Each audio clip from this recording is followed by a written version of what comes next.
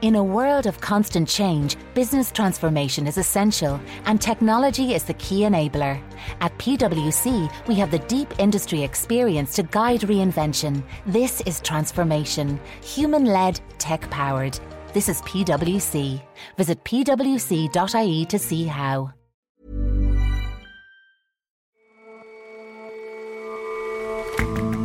Hello and welcome to The Intelligence from The Economist.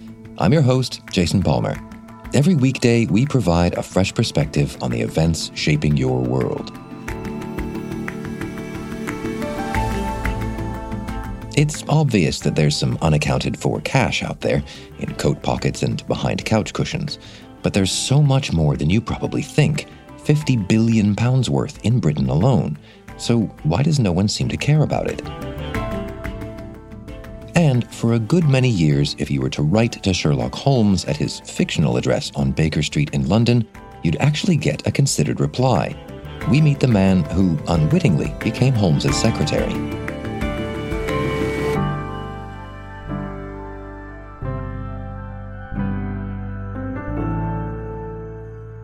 First up, though,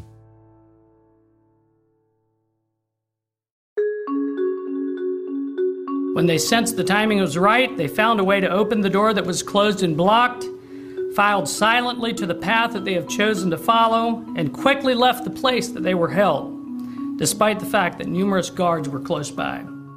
A dozen missionaries from an American church are free this week, the last of a group that was kidnapped by Haitian gangs in October. With God's help, protection, and leading, they quickly made their way through the night. They walked for possibly as much as 10 miles, traveling through woods and thickets, working through thorns and briars. Their freedom is a rare bit of good news from Haiti. The country has been plagued by political turmoil, poverty, and natural disasters for years, but troubles have piled up in 2021. All right, we've got some breaking news to report. The AP reporting that Haitian President Jovenel Moïse is dead. In July, President Jovenel Moïse was assassinated. His killers still haven't been found. Barely a month later, a powerful earthquake left more than 2,000 dead.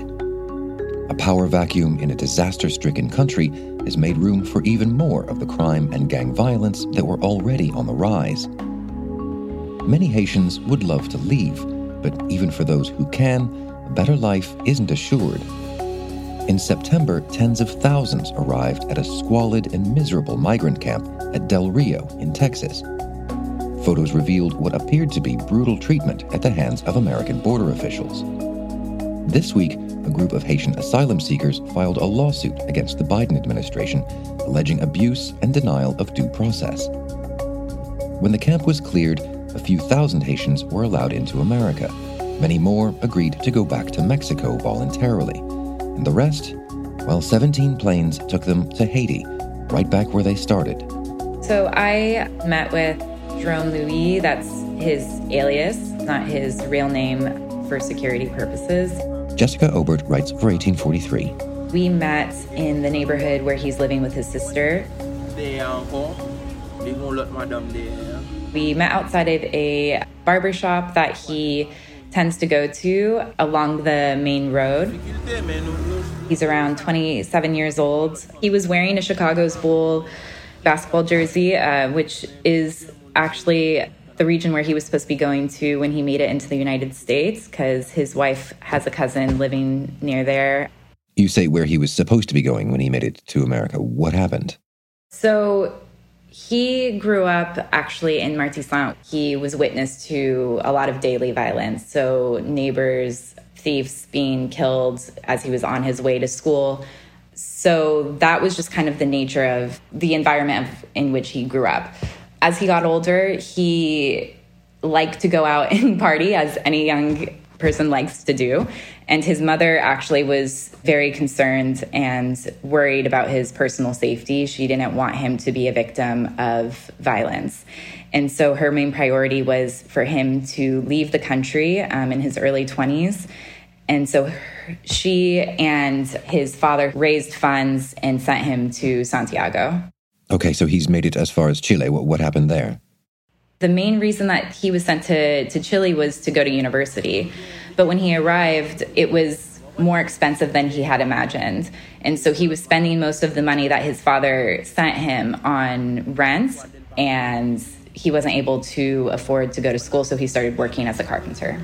He met his wife there. She was actually not able to work. So it was himself who was supporting her and their 2-year-old daughter. And they made the decision to leave Chile and head to America. And his dream was really to live in Illinois, work during the day, and go to night school so that he could get a better job and provide better for his family. And really, the way that he explained it to me was that they were merely surviving in Chile. Like, it was the money that he was making and bringing home from his job, it fed them, sure, it housed them, sure, but really, like, it was a struggle day in and day out. So the dream of living in America is still alive here. How does the next leg of the journey go? So when he decided to leave Chile with his wife and their 2-year-old daughter, they left with a group of other Haitian neighbors, colleagues, friends. The most difficult part of that journey for him was the Darien Gap. It's quite harrowing. It's going up mountains, crossing rivers. There's a lot of unknowns. A lot of people are either robbed or murdered along the way or die from different circumstances. When they made it out of the Darien Gap into Panama, they made their way up to Nicaragua and Honduras, where they were held back due to money reasons. They waited for his wife's cousin to come up from Chile to meet them, and they headed to the border. When they made it to Del Rio, they had to cross the Rio Grande River from the Mexico side to the American side. And he described, upon first arriving, there being a few hundred. The next day, there were thousands. Del Rio became quite infamous for the thousands camped out under the bridge. There were nearly 14,000 Haitians waiting there to apply for asylum. The conditions weren't great on the American side under the bridge. He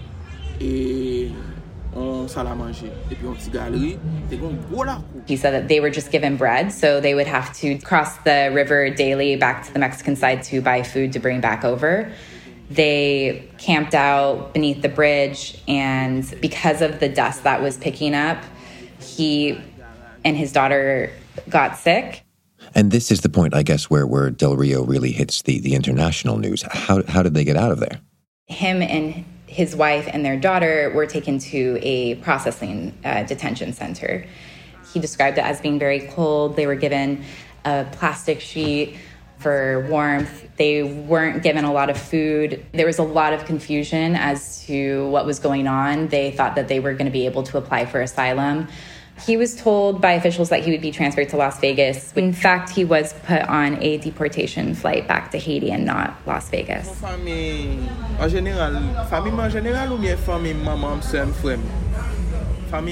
And they were passing through Texas up to San Antonio to get on the plane that would take them back to Haiti.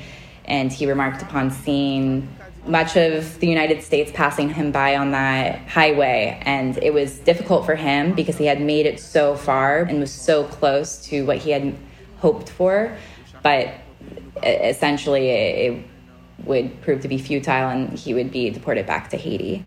So he's put in a detention camp, told he's being sent to Las Vegas, and in the end is sent back to Haiti, where he is now. What's life like for him? Is he going to try again? Right. So he has not been able to find work since being back in Haiti. The security situation is extremely volatile at the moment. People are afraid right now to even go outside of their house because, now Haiti has the title of highest rate of kidnapping per capita. And so being a young person today in Haiti it's really a matter of survival, and it's your possibilities of building something are quite difficult. And so the years of trying to build something, sending money back to his family to support them, really ended up with him back in Haiti at square zero, having to start over and being put back into a state of insecurity. Jessica, thank you very much for your time. Thank you so much.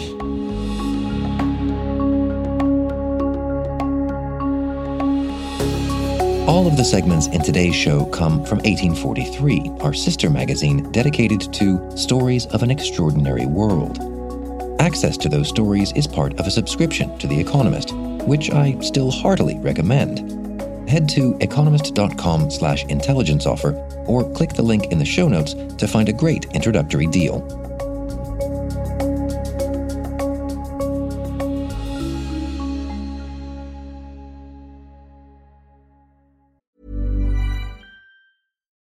In a world of constant change, business transformation is essential, and technology is the key enabler. At PwC, we have the deep industry experience to guide reinvention. This is transformation, human-led, tech-powered. This is PwC. Visit pwc.ie to see how. Here's the truth about AI. AI is only as powerful as the platform it's built into. ServiceNow puts AI to work for people across your business, removing friction and frustration for your employees, supercharging productivity for your developers, providing intelligent tools for your service agents to make customers happier, all built into a single platform you can use right now. That's why the world works with ServiceNow. Visit servicenow.com/AI for people. I don't know about you, but since this whole pandemic thing, I haven't needed to get near as much cash. Paper money has been on the way out for a while, but with all that online ordering and all those venues switching to contactless, there's even less call for it. But there's still plenty of it in circulation, and what's shocking is how much of it is unaccounted for.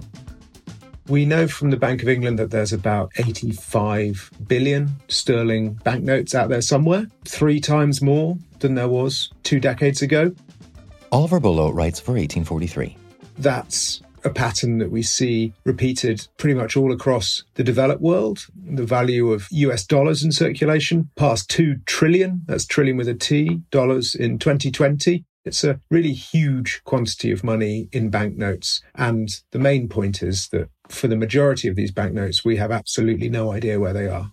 Well, especially in an era when fewer and fewer people seem to be using cash. I mean, what's the hypothesis here? This has been called the paradox of banknotes by Andrew Bailey, who's now head of the Bank of England. He'd started looking into this just over a decade ago. It's a very difficult thing to measure because of the nature of banknotes. We know how many are being used in everyday transactions, buying coffee or paying for parking or whatever, because those kind of transactions are measured. But that really only accounts for a relatively small fraction of the banknotes that are being used.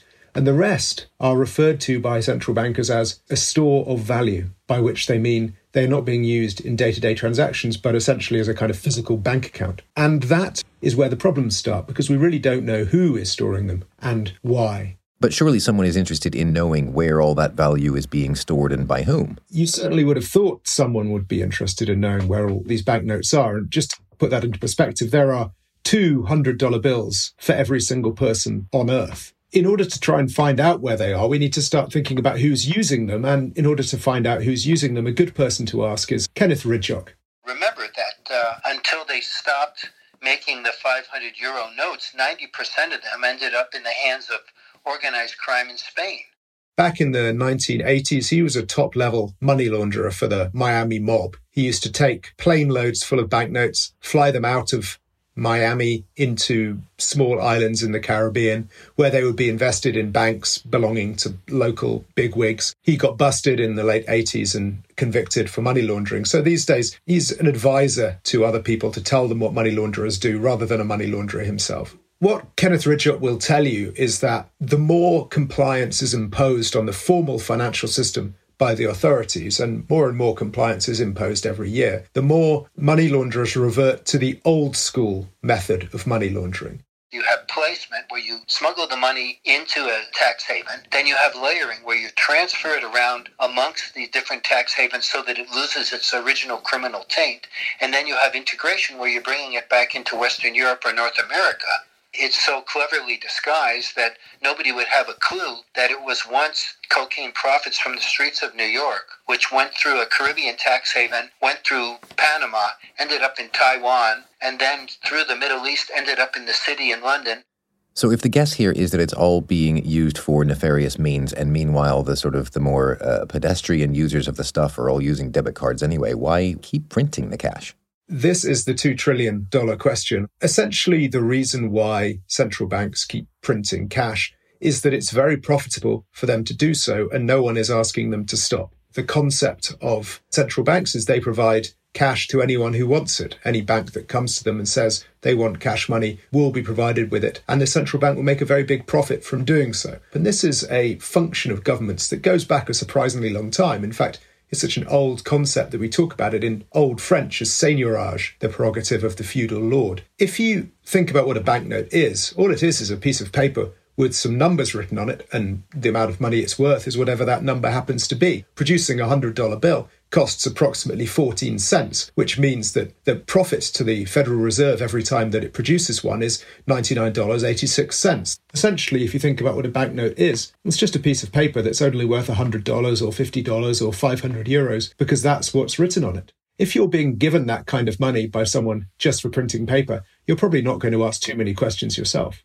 So the suggestion here then is that this seigneurage idea is why the central bankers and others who could track this stuff down aren't too bothered about doing so? Seigneurage is an extremely old concept, but it's very much not cutting edge now, and central bankers or economists prefer to talk about new concepts. And so seigneurage is the kind of thing that they don't really think is cool for them to talk about. One guy, however, who does think it's cool to talk about seigneurage, in fact, he talks about seigneurage all the time, is another Kenneth Rogoff, who is an economist at Harvard and author of The Curse of Cash. I think the central banks are very invested in the status quo, and economists tend to think, well, it's not Keynesian macro, so it doesn't matter for anything. And of course, that's stupefyingly naive. Kenneth Rogoff thinks that the existence of cash money can be blamed for really many, if not most, of the ills afflicting the modern economy, whether that's tax evasion or mafia activities and so on. He thinks that particularly the existence of big bills, $100 bills, 500 euro bills, do no good for ordinary people and really only exist to benefit mafiosi, tax dodgers and other criminals. We need to accept that we need cash. There are a lot of people who do not have access to the banking system. In America, it's about 5% of people, but they don't need big bills. If you're the kind of person who can't afford to use a bank account, then you're probably also the kind of person who doesn't have very many $100 bills. Well, about the idea of simply pulling the currency out of the economy, I know that India tried such a thing. We've talked about the ill effects of that on the show a lot of times. Is that even an answer? It's an answer. Obviously, a lot depends on how you do it. I think the India example is an unfortunate one. But if you look at how much it would inconvenience money launderers to get rid of big bills, it's pretty much a no-brainer. I mean, if you're trying to move, say, £2 million in the most common British banknotes, which are the £20 notes and occasional £50 notes, you're talking about using about 5 suitcases, which is the sort of thing that really catches the attention of a border guard if you're crossing a border. If you're doing it in 500 euro bills, it's just a briefcase. I think we can say everyone recognises big bills are a problem and the world will be better off without them. But the problem is, how do you get rid of them? Because let's say the US Federal Reserve got rid of the $100 bills tomorrow and the largest banknote was a $20 bill, then all the criminals would just switch to use euros instead, which means all of the seigneurage profits would accrue to the European Central Bank instead of the Fed. So essentially you have a situation whereby whoever's the last central bank standing would make an absolute fortune from issuing the banknotes used by criminals, and everyone else would lose out. The odd situation is that although central banks do make very large profits from seigneurage, if you look at society as a whole, or even government as a whole, the damage that the crime enabled by large banknotes does vastly outweighs those profits. And seigneurage, if looked at across government as a whole, is hugely negative. Economies would be much better off without big bills. It's just quite difficult to persuade central banks of that reality because they're the ones making the profits. Oliver, thanks very much for joining us. Thank you very much for having me.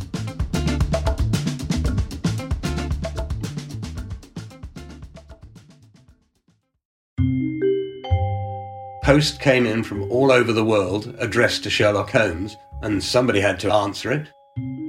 During the time that I was there, probably 5,000 to 6,000 passed across my desk.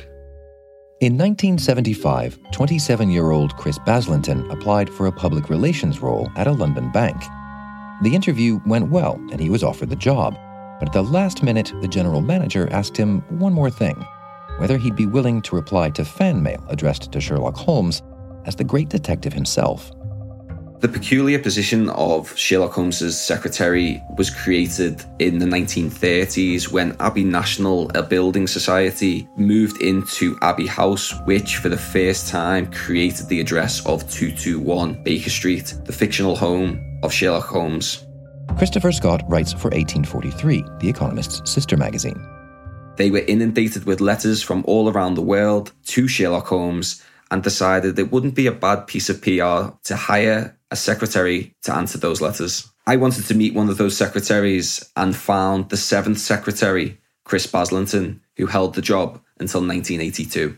And so what kind of letters did Mr. Baslington receive? So a lot of the letters were from people from all around the world talking about how much they enjoyed the stories. There were questions about different problems in the stories or inconsistencies in the stories. But some letters that he received were from people who believed Sherlock Holmes was real and wanted Sherlock Holmes's help or advice in solving a case for them. This is one of my favourites. It comes from a girl who was probably about 10 or 11 in Maryland in the States. Dear Mr. Holmes, you sure are a good detective. I know a man who is a detective in my town. He doesn't do all the neat stuff you do, and he dresses in regular everyday clothes. He's nice, though. I read all of your books. I get 1 or 2 out every time we go to the public library. My mum says you're not really a person, but that Mr. Doyle made you up. I told her that Mr. D is your friend and he writes your books because you're too busy. Say hi to Mr. Watson for me. I hope you get Professor Moriarty. Right back, Lynn Smith. Chris told me that 50% of the letters were local problems, so missing cats, missing dogs, missing people sometimes actually. But 50% of the letters that he received were cases like Watergate or the Bermuda Triangle or who killed JFK, grand problems that people really thought that Sherlock Holmes could help with. And some of the letters were about musicians that had died young, so Jim Morrison and his death. And I actually found one while we were rummaging through all of these letters about John Lennon. I have in my possession a set of pictures taken of Mr. Lennon at the time of the shooting. To the authorities they are worthless, but as I have inspected them thoroughly, I have concluded that they indeed show more than first meets the eye. One picture depicts an identified tall male who is seen in the background carrying a pistol hidden under his frock coat. The next picture quite clearly depicts a spark from his gun shooting out towards Lennon. He vanished afterwards. I thought nothing of this until later when in another picture surreptitiously taken from former Beatle Paul McCartney, the same man was seen talking with McCartney. I have the strongest reasons to suspect attempts to be made on other Beatle members Ringo Starr and George Harrison, with McCartney being the antagonist and perpetrator of these devious crimes. I have more evidence to convince you of this if you'll only accept this case. I beg you not to lose an instant as each day the curtain drops for the other members of this unsuspecting group. So why do you think so many people believed that writing to Sherlock Holmes could fix the world's problems? Sir Arthur Conan Doyle created characters when they were written that felt like fully formed characters. They didn't feel like ink on a page. They felt like flesh and blood. I think if you look at Holmes and the stuff he was doing in terms of studying footprints and cigar ash before his real-life counterpart, basically the grandfather of forensic science before there was forensic science, these characters were set in a real world. It doesn't take a large amount of imagination to believe that these characters actually existed. You know, we're not talking about some fantasy land. This person of this great mind makes you think that maybe I could be like that. People want to believe in a man or a person who can solve these problems and break them down very scientifically. I think it gives us comfort to think that there's someone like Holmes out there that can make sense of the world, which is quite nonsensical at times. Christopher, thanks very much for your time. Thank you very much.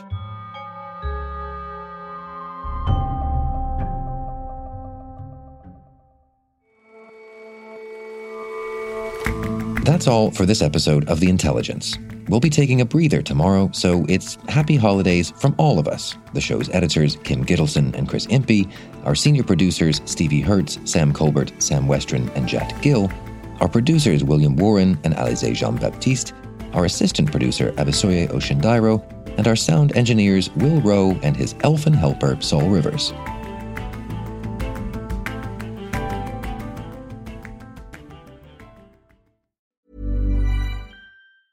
With the highest number of young STEM graduates per capita in the EU, Ireland has the people and skills your company needs to succeed here. IDA Ireland, the National Investment Development Agency, can help you find and nurture the people you need to internationalise and thrive. Our talent is just one of the extraordinary benefits Ireland has to offer. Learn more at idaireland.com. Invest in extraordinary.